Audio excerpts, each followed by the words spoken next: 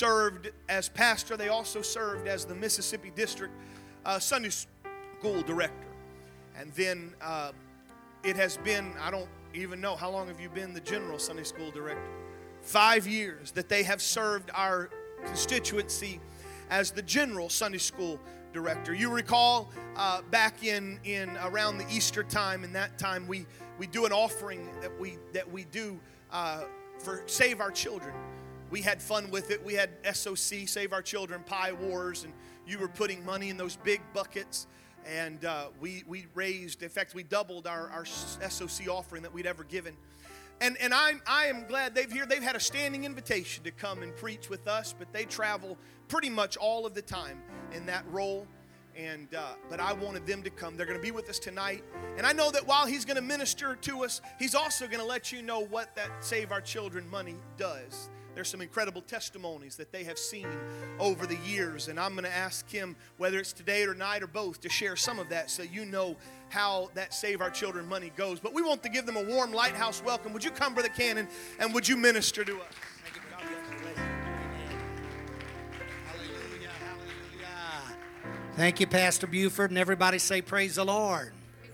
Turn around and shake hands with somebody and say something great is going to happen today. You can be seated.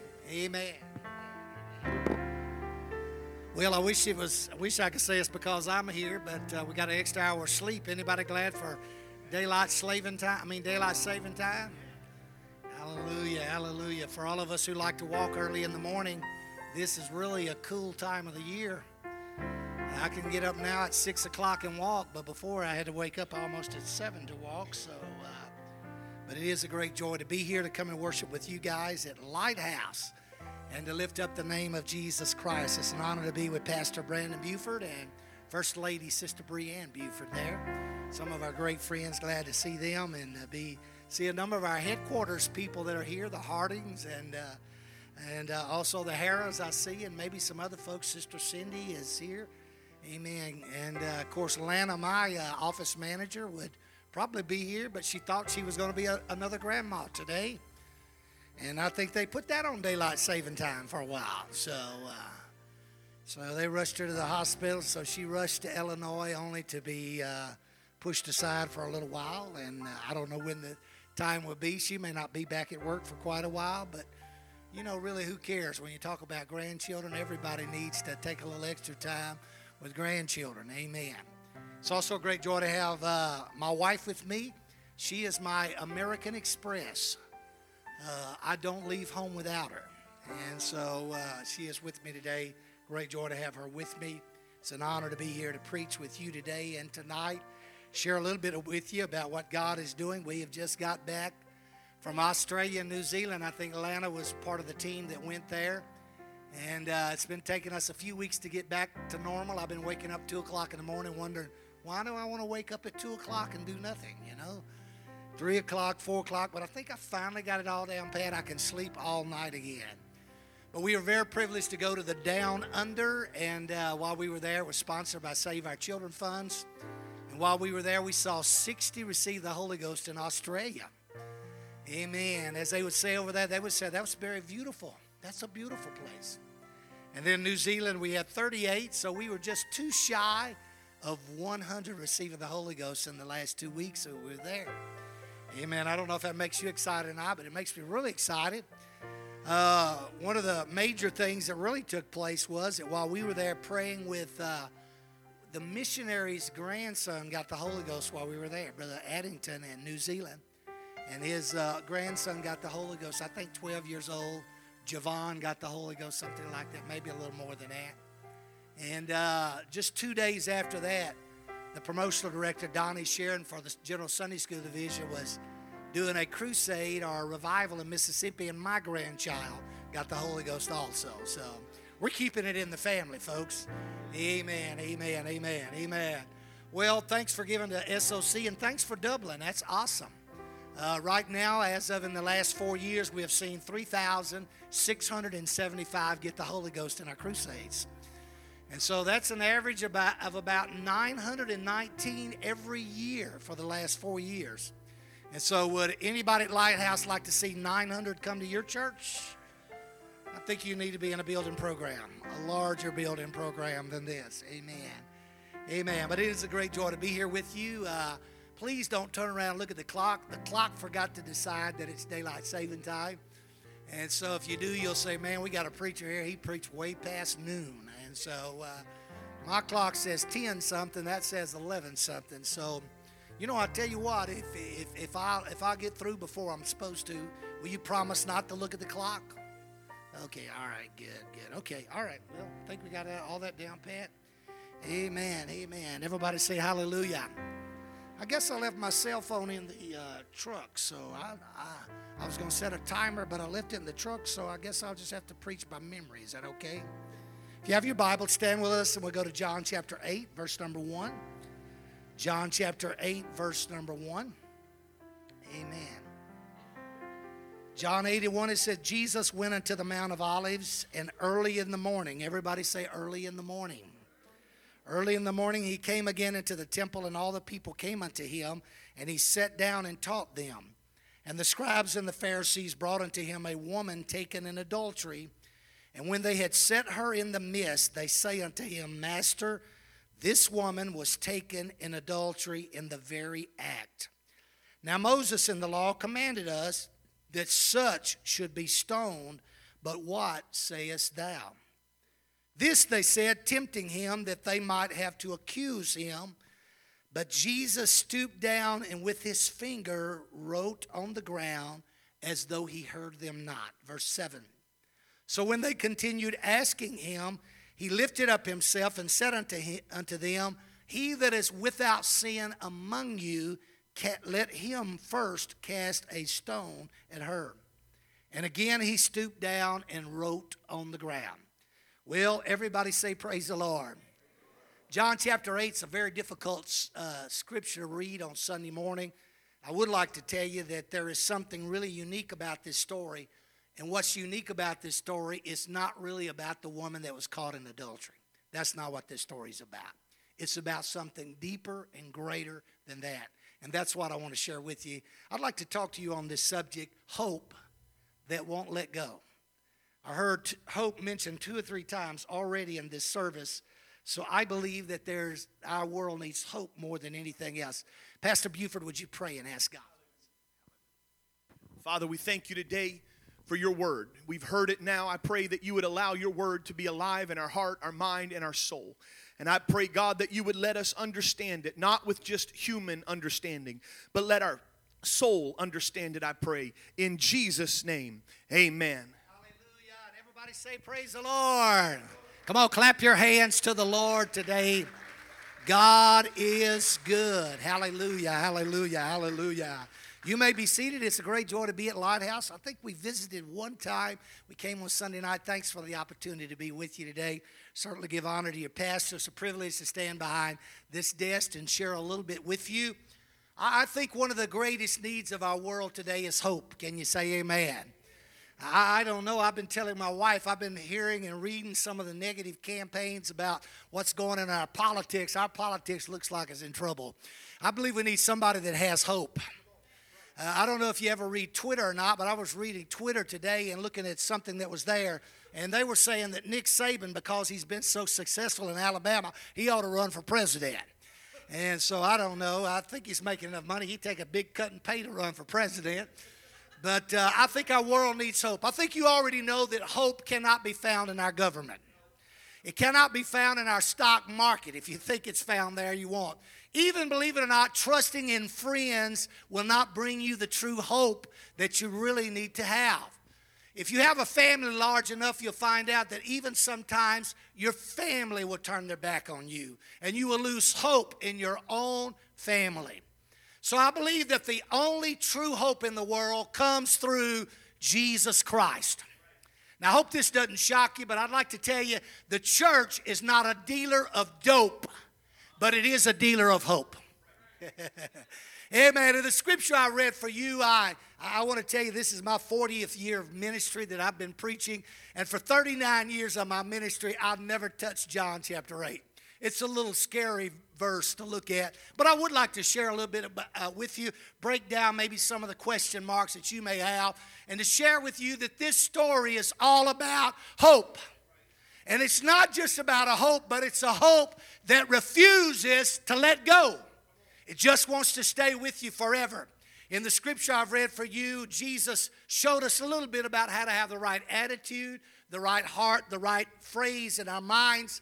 Because in John chapter 7, Jesus spent the night in prayer. He was there taking time to make sure that his heart and his attitude was pure. He wanted to make sure that everything was right. I know he was God manifested in the flesh. I'm not challenging that. But I think Jesus taught us to pray was very important. That we need to realize that when we come to church, we need to have a right attitude. When we come to church, we need to have a right spirit. Amen. We don't need to have the spirit that if somebody didn't shake my hand, I'm going to be mad. We don't need to come in saying, well, that wasn't my song, I'm not happy. Well, I'm going to tell you, there's times I come to church, people don't shake my hand. I don't like all the songs that I hear, or I don't even understand some of the songs I hear, but I came here to worship him. He doesn't even understand me that well, but I came here to worship him. And so somewhere along the way, Jesus was praying, and he taught us that we all needed to have a right attitude and a right spirit when we come to church. I found out that as a preacher, as a pastor, you never get behind this desk if you're mad at somebody. This is the wrong place to be if you're mad at somebody. And since I don't know 95% of you folks, I can't be mad at somebody I don't even know, you know. And so I feel really comfortable. It's okay today. But I believe Jesus was working on his attitude because he knew tomorrow all hell was about to break loose. Everything that the enemy could throw at him was going to be thrown at him in church. Well, I'm going to tell you some weird things must happen at church sometimes, because Jesus walked to the temple and he began to teach. And as he began to teach, there became the scribes and the Pharisees came in dragging a woman caught in adultery. Drug her right down front and began to ask Jesus some questions. We caught this woman in the very act of adultery, and the law says she must be stoned, but what do you say? And so I know what would happen if that happened in Lighthouse, that you drug somebody in here and say, we caught this woman in the very act of adultery. I'm sure you wouldn't care about what I would say for the rest of the time. You'd be figuring about what's going on down here. And that's what we call in Pentecostal churches as distractions. So I'd like to tell you that this is quite a unique situation. First of all, I'd like to identify the people who drugged the woman in. They were scribes. They were Pharisees. Everybody say they were religious people. They drug sinners off the street and drug them into the church and said, this is what they're doing wrong. Ladies and gentlemen, the scribes and the Pharisees taught us how not to build a church. They taught us this is not how you build a church. Now, I don't know anything among you at all, I'm going to be honest with you, but even if I did know something about you, that's not how we have church. We didn't come here to condemn you for what you have done wrong. We didn't come here to talk about your sins. We came to talk about a Savior that'll pull you out of sin and put you on a place where there is hope. Oh, come on, clap your hands. Sorry, I really didn't mean to wake you up this early in the morning. Go on and sleep a little further. Amen, amen. But I'd like to tell you that this is what happened.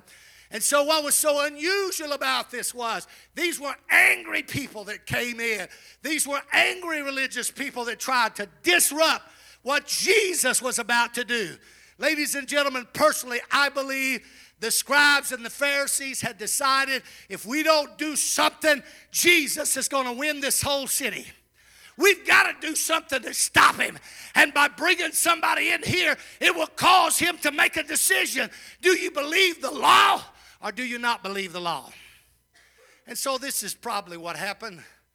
And so Jesus, knowing exactly what was going on, he came down and didn't say anything, but he just decided, I'm going to doodle in my doodle pad. How about it?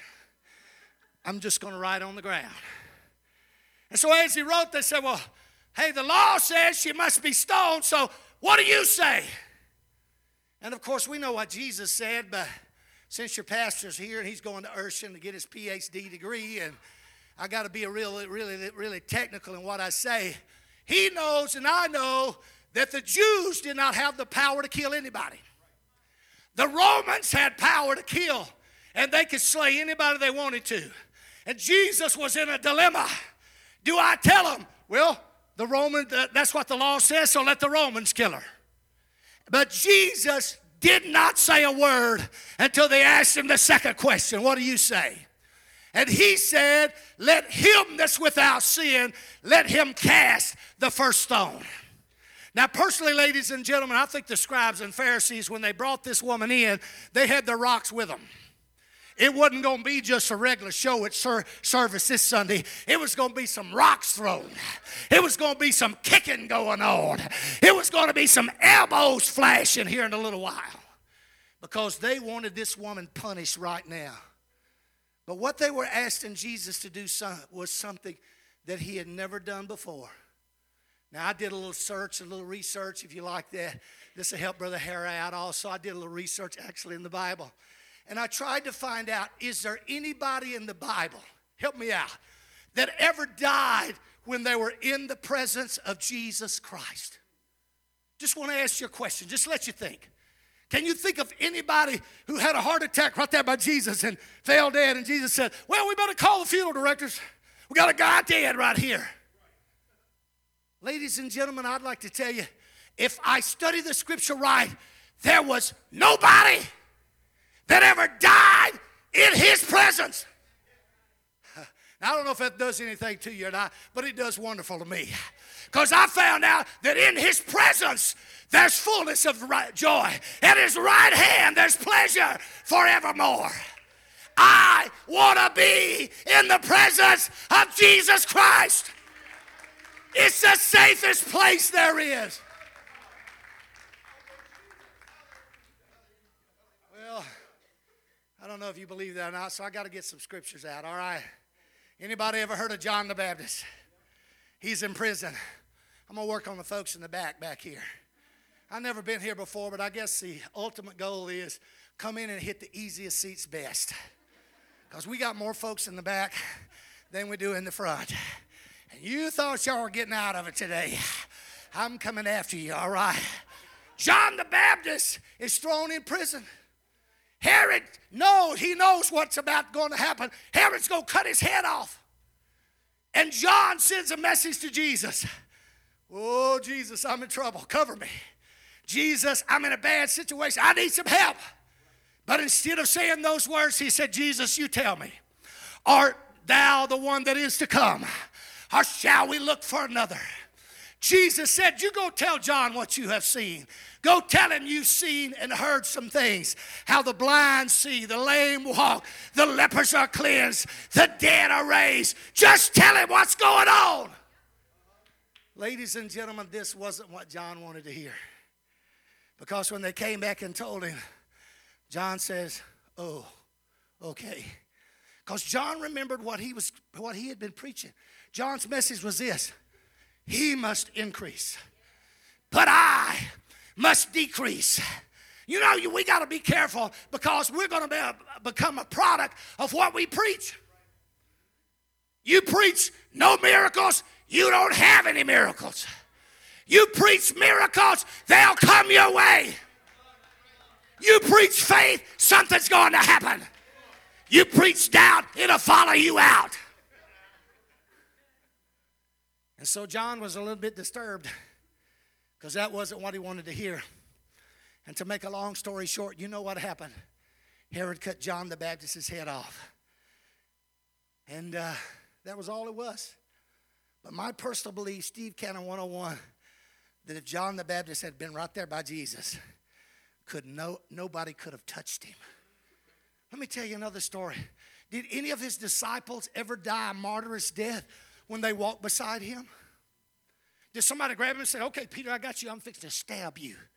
Nobody even touched Peter. Nobody grabbed John. Nobody grabbed any of the disciples at all and said, this is your last day. Why? Because in his presence, there is a shield and a... excuse me, I just need to run up here just a little while. I said in his presence, there's a covering. There's a power that even the devil cannot penetrate. There's a hope that's with us that will not let go. Come on, clap your hands to the Lord. Give God praise.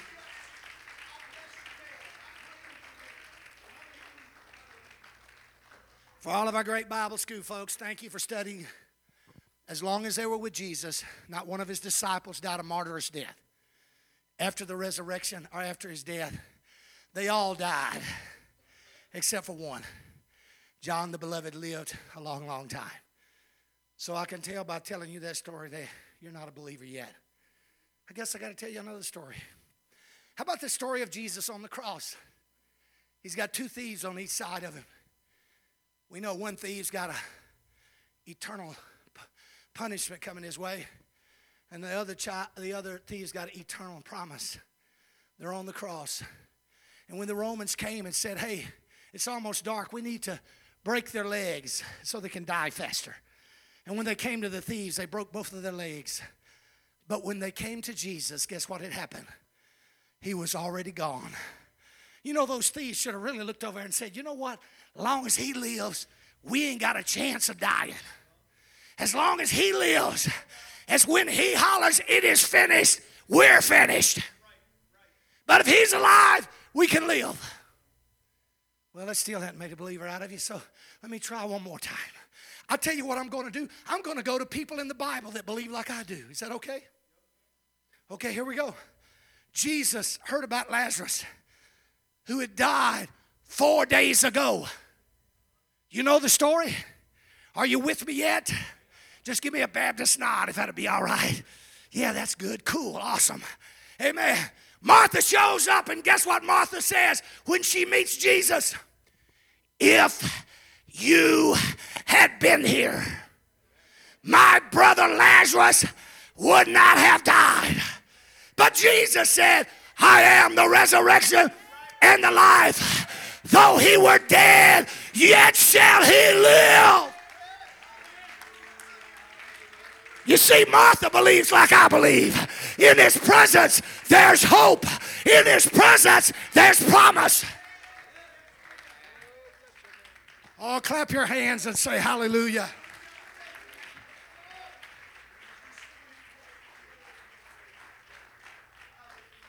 And so Mary walks up. And guess what Mary believes? Mary believes just like me. Because when Mary walks up, he said, Jesus, if you had been here, our brother Lazarus would not have died. Nevertheless, in the resurrection, we believe. They're talking about the resurrection, and the resurrection was with them. Now, folks, I don't mean to be presumptuous, but if Mary and Martha hadn't been on Facebook so much, and had been more in their Bible than they were in Facebook, they would have said words like, Jesus, Lazarus, our brother died 4 days ago, and out there where he's buried, I got 73 uncles, 83 cousins, 12 sets of grandparents. I got all kind of friends out there. I don't know why I'm telling you this, but I'm just letting you know they're out there. And Martha would have came and said the same thing. I got cousins, aunts, uncles that's in the graveyard. But ladies and gentlemen, because Mary and Martha was only concerned about Lazarus, Jesus steps up to the edge of the grave side and said, Lazarus, come forth. And out of the grave, he that was dead came alive. Oh, come on, clap your hands to the Lord.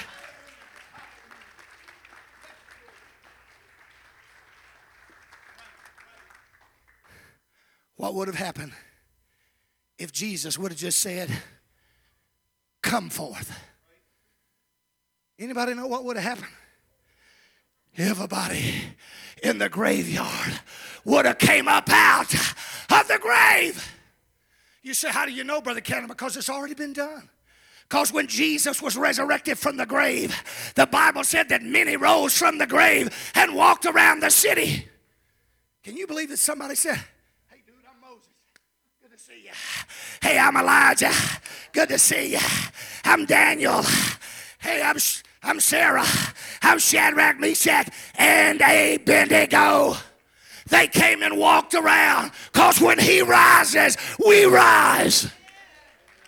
That's why the scripture says, if his name is lifted up, he'll draw all men unto him.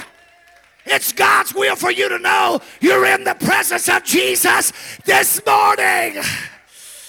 Come on, clap your hands to the Lord. Give God praise.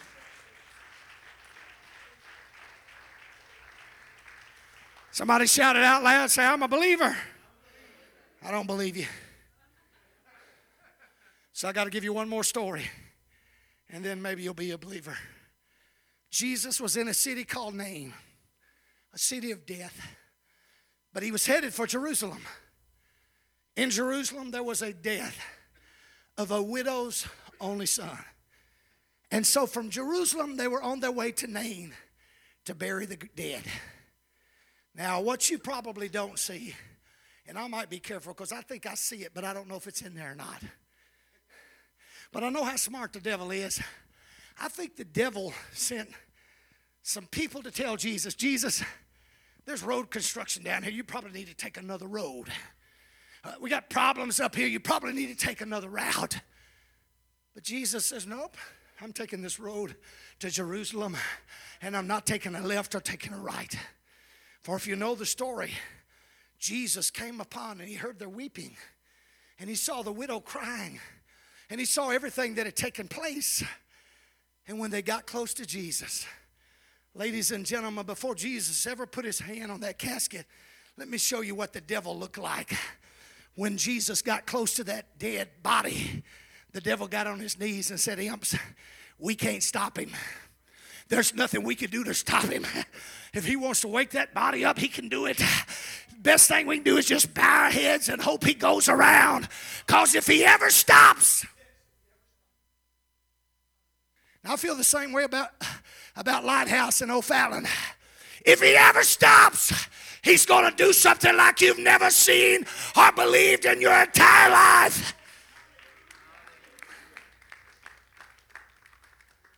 So Jesus sees the weeping, sees what's going on. And as soon as he puts his hand on that casket, the boy wakes up.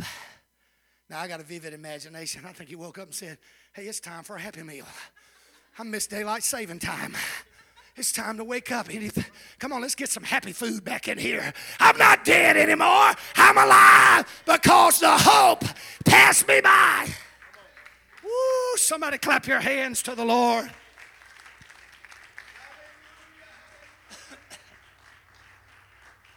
Somebody say, I'm a believer now.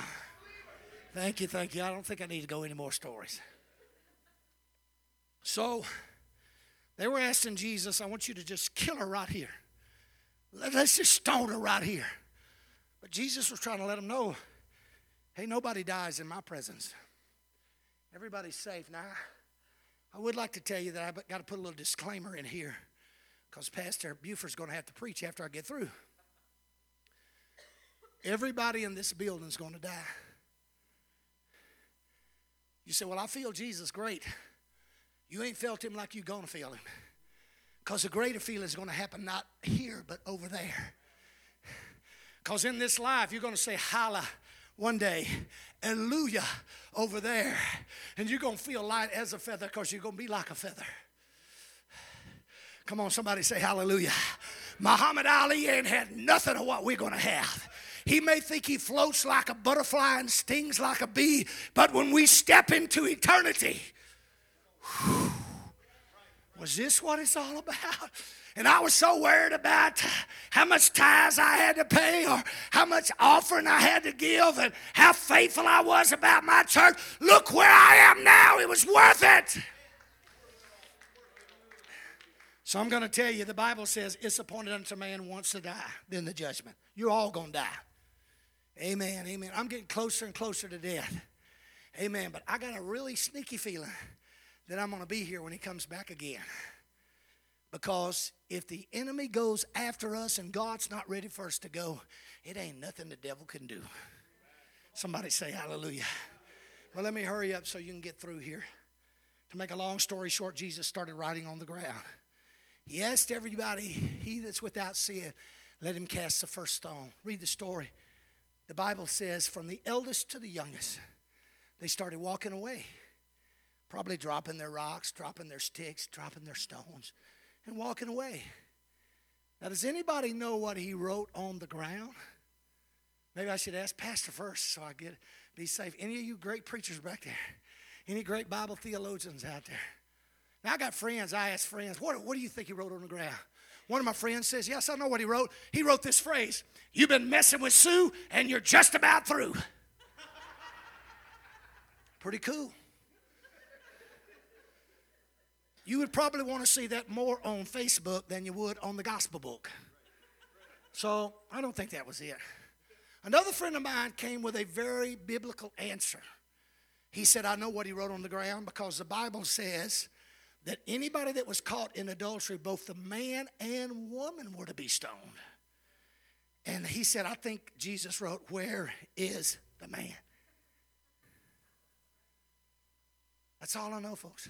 That's what my friends tell me. But let me tell you what I think, okay? This is just food for thought. And if Pastor Buford does something different, he's right, I'm wrong.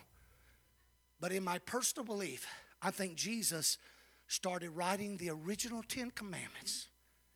I mean, he had some good practice, don't you think? He started writing it with his finger. Everybody say with his finger.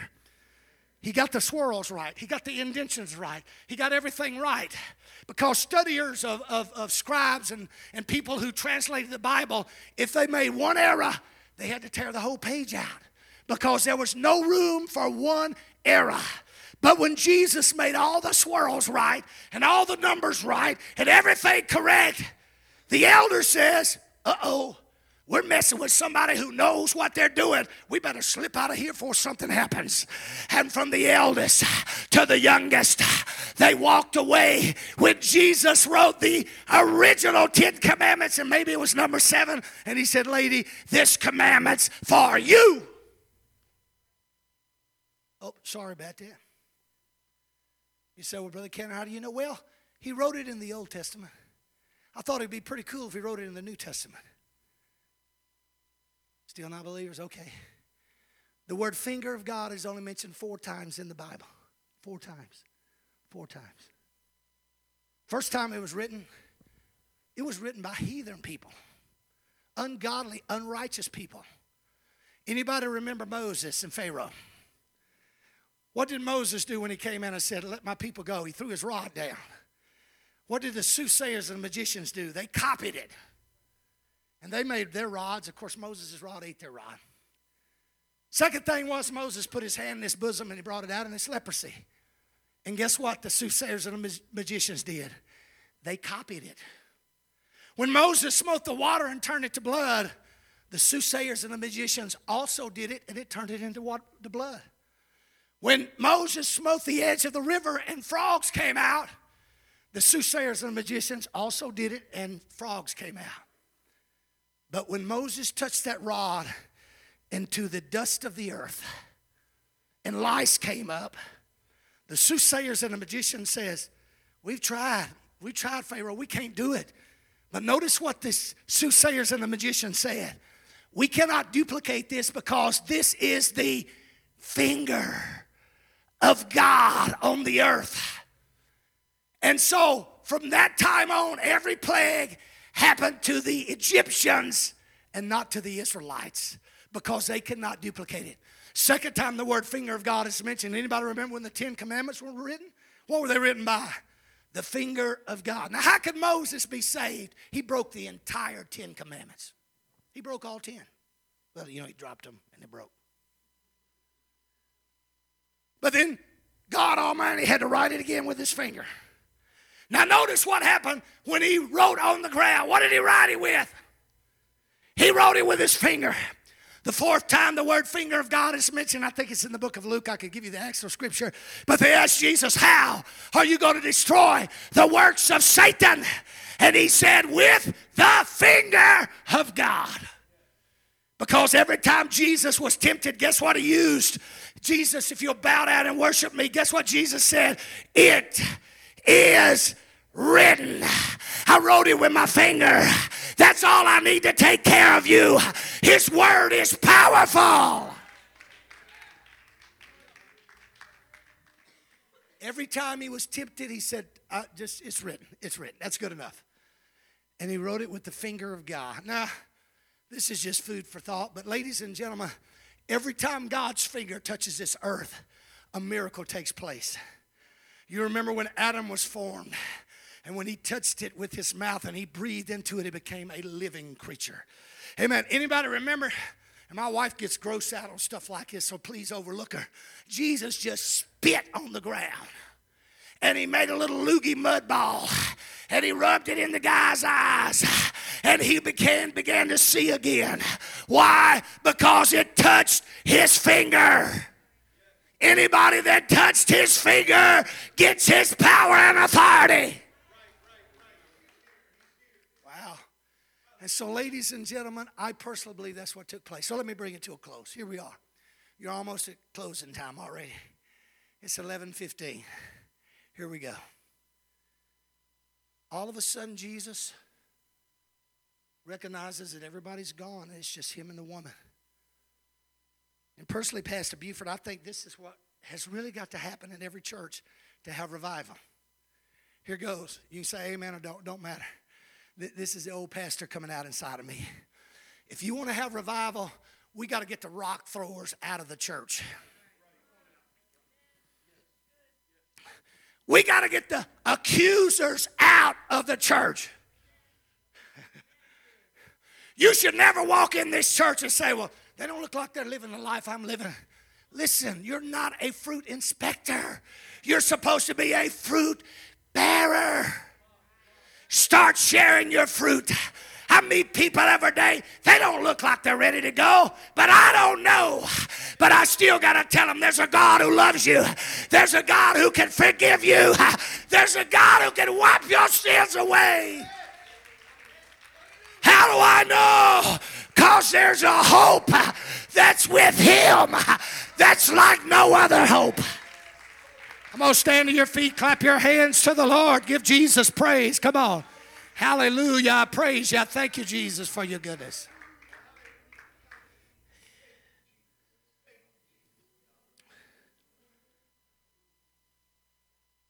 So,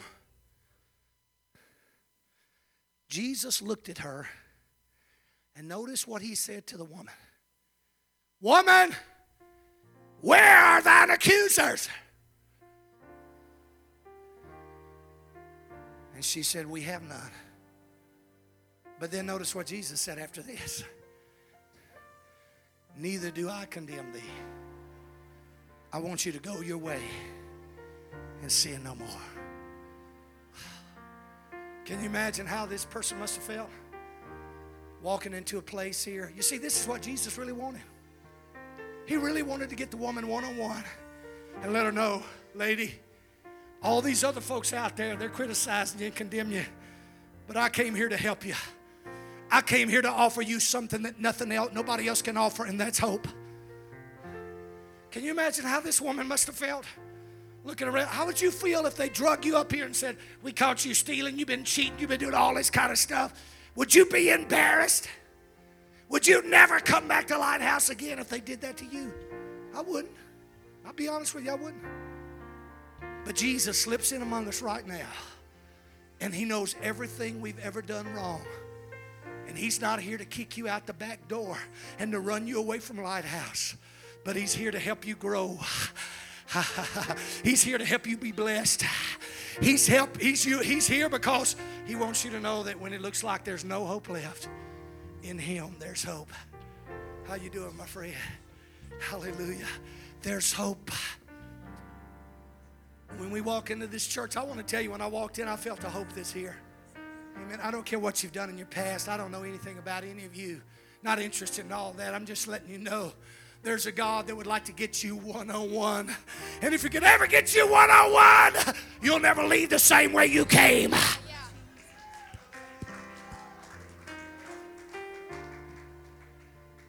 story in John 8 was we never hear anything else about the woman. Nothing. Nothing. Nothing. But the woman Jesus met at the well, we heard a lot about what happened to her. She went into the city and she began to testify. Come see a man. He's told me everything I've ever done. Is not this the Christ? You know, that's what I like about this apostolic doctrine. It can offer hope to you that will never let go. You can walk out of this service and don't respond, but His hope stays with you.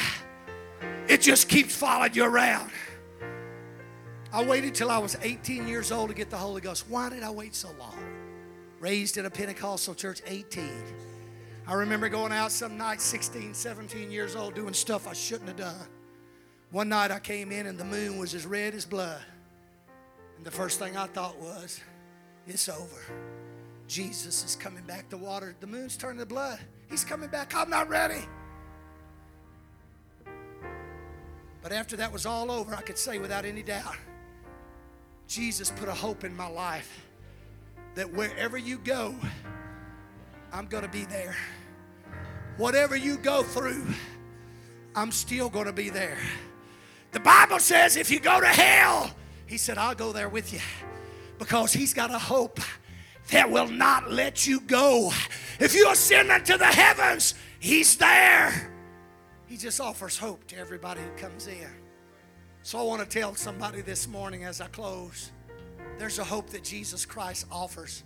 Your family may be against you. Your friends may turn against you. All of the folks around you may say, you'll never amount to anything. There's no hope for you.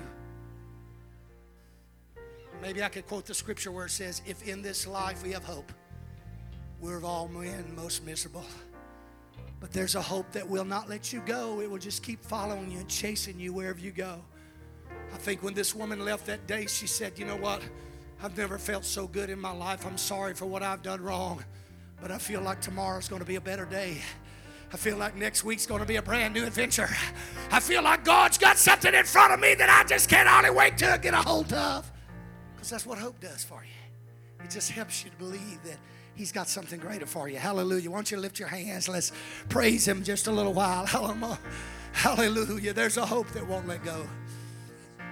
Hallelujah. Hallelujah. I don't know what you do on Sunday morning. I really apologize. I probably should have talked to Pastor. But if there's anybody in here that needs a special miracle, or you just like for God to touch your life, I wish you'd just step out and come around the front, because I feel like hope is all around the front. Hope is gathering all around the edges. If you need a miracle, come on up, stand up front, because hope lives here. If you need a touch from God, you need the Holy Ghost, come and stand, because in His presence there's your joy. In His presence there's your hope.